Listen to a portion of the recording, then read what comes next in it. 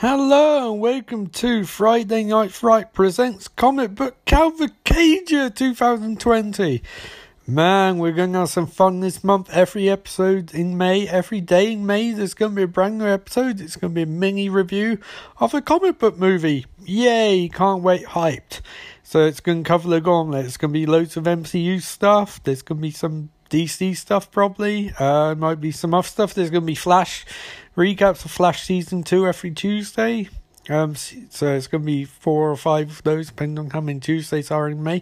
But it's going to be tight, because I've also got a week off. Yay! Anyway, this is the intro Comic Book Cavalcade. So you'll hear this every day of the week, and then you'll hear an intro for the movie I'm covering that day, or TV show. Ooh, scary! Anyway, I'll be back after a brief word from our sponsor. Hello, and welcome to CBC Comic Book...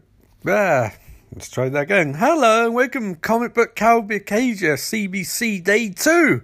May 2nd even. May 2nd. I can't even do this properly. It's Iron Man 2 time. Yay. I'm sure some people are going to be like, Ian, why aren't you doing The Incredible Hulk? Well, it's not on Disney Plus. And be honest, it's not that good. And to be even more honest, it doesn't really factor into Marvel Cinematic Universe at all, because they changed Bruce Banner from Edward Norton and Mark Ruffalo. And despite the fact that Funkbelt Ross shows up in late movie, it might as well be a different version of the same character. I'm sure you can go for the multiverse thing if you want. That technically Marvel Cinematic Universe has different universes, and the Incredible Hulk's one of them, but it's not part of the main universe, despite some throwaway lines later on. Remember, it's Iron Man 2 time, yay! I remember seeing Iron Man 2 in cinema. Like I said, I really enjoyed Iron Man at the time, saw Iron Man 2, and I enjoyed it at the time. You know, it's a simpler time, 2010.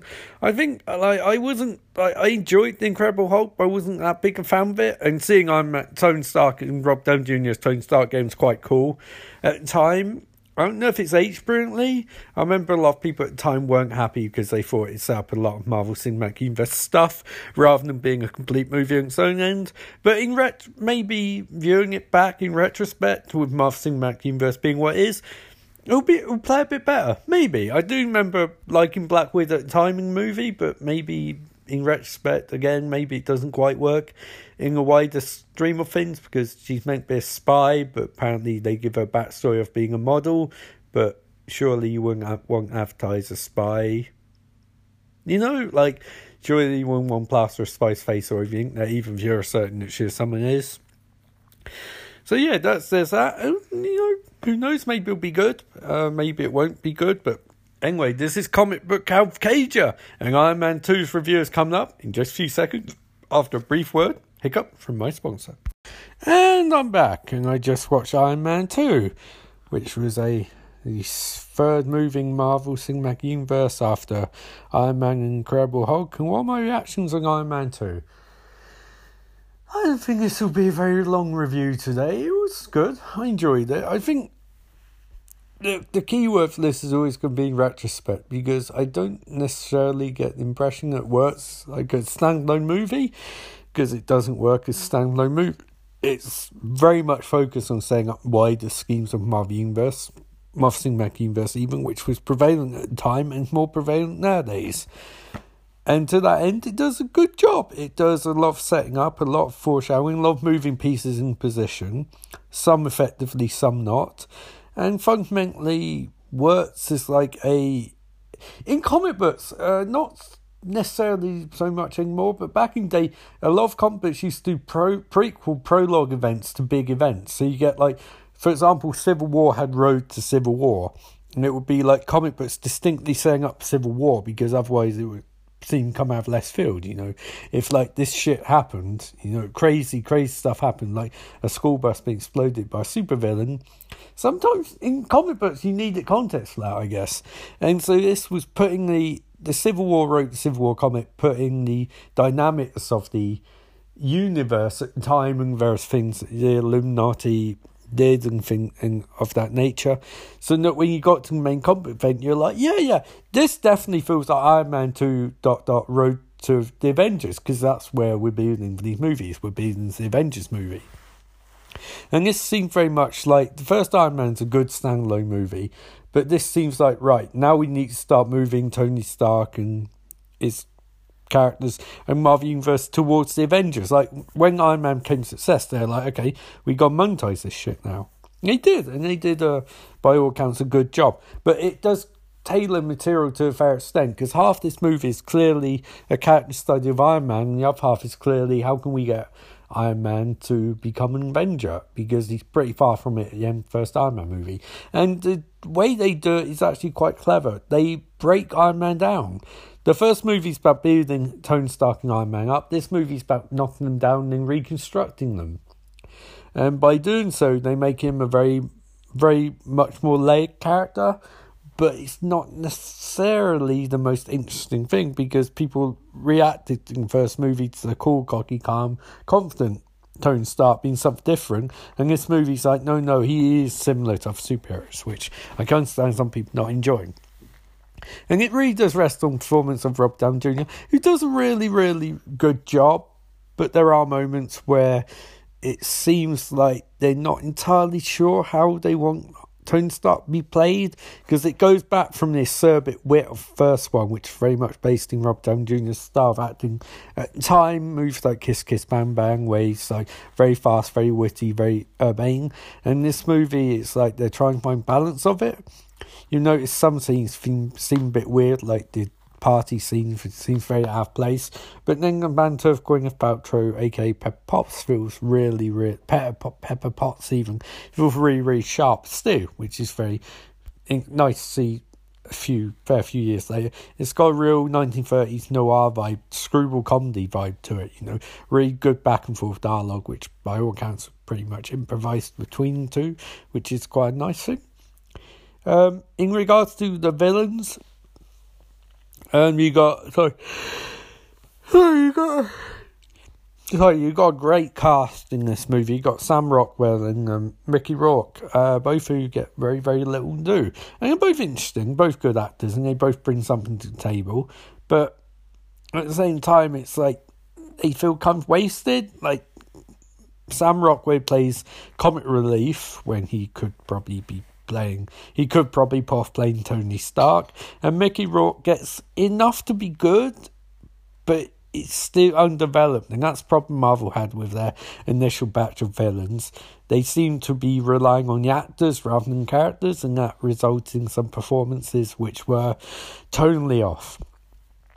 We also get some problematic stuff, because Christine Everhart is back as played by Leslie Bibb in the first movie, and they essentially slut-shame her again, which is weird because it was consensual of Tony Stark, and Pepper Potts treating Christine Everhart like shit is very, very weird. I mean, I like that it gives the character some dynamics and that she's not a pushover, but it's strangely sort of sexist, almost unintentionally sexist, I guess you could say. You also get return from Nick Fury, played by Samuel Jackson, who is I'll admit, honestly, I don't think Nick Fury gets particularly good or interesting till you get to Captain America Winter Soldier, in which case he finally gets stuff to do. Even in the Avengers, it feels a bit stilted, and the dialogue doesn't flow from Samuel Jackson's mouth quite where you'd expect. In Civil Winter Soldier, movies like that, they seem to play into him a bit more. It's like Jeremy Renner, his first few Marvel appearances weren't very good, and indeed Scarlett Johansson's not particularly great here because they don't really know what the character is, and again, slightly sexist. The idea that a Russian spy would pose as a supermodel, and the lingering shots of her butt and catsuits and stuff like that, and so like, and Jon Favreau's bizarre improv with her, which doesn't really work, sort of like, oh, you're a woman, I guess you can't box. And then it's like, Happy, you're literally the employee of Pepper Potts. Why are you such a sexist arsehole, It's like, it'd be fine if it was going somewhere, but it doesn't really.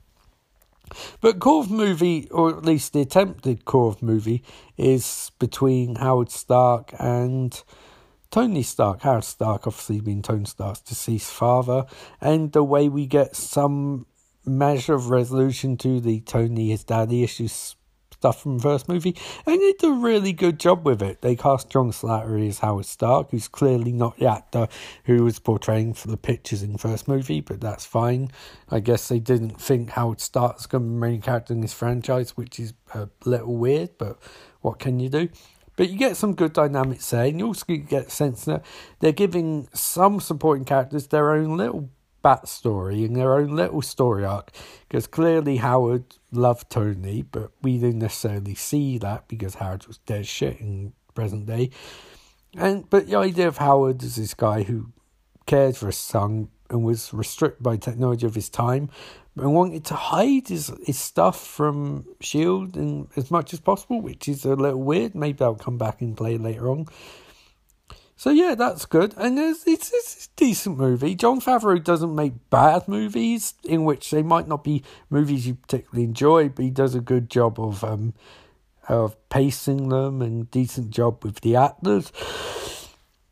It's just, this really does seem like there's some serious politics going on behind the scenes at Marvel, and there were at the time, trust me. They tried to lowball Samuel Jackson and Mickey Rourke, because the guy Permuter, whatever his name is, a guy who used to be in charge of the Marvel Studios, was a money grubber, I guess you could say, and he is very sexist and possibly slightly racist, uncorroborated, but it's rumoured online, certain places. He did not want to pay them, and the Marvel Creative Committee was interfering with movies and things like that. So this clearly isn't a movie Jon Favreau or Kevin Feige necessarily wanted to make, but as their own movie, it's not bad. It's not up to levels of Iron Man, and it's not up to levels that Marvel movies we've later get to, but it's decent. It's a road to the Avengers movie. It's fine, it's just, it's not necessarily the sequel to Iron Man should have had, but it's quite watchable. I'd probably go for 3 stars out of 5. I don't know, recommend's the wrong word, but it's on Disney. If you have Disney Plus and you want to watch a super movie and you want to go in order of Marvel movies, you could do worse than watch Iron Man 2, which comes immediately after Iron Man, but not bad. Watchable, definitely watchable. Anyway, I'll be back tomorrow with the first Thor movie. That'll be interesting, so I will catch up with you guys tomorrow. But for now, remember, life is beautiful.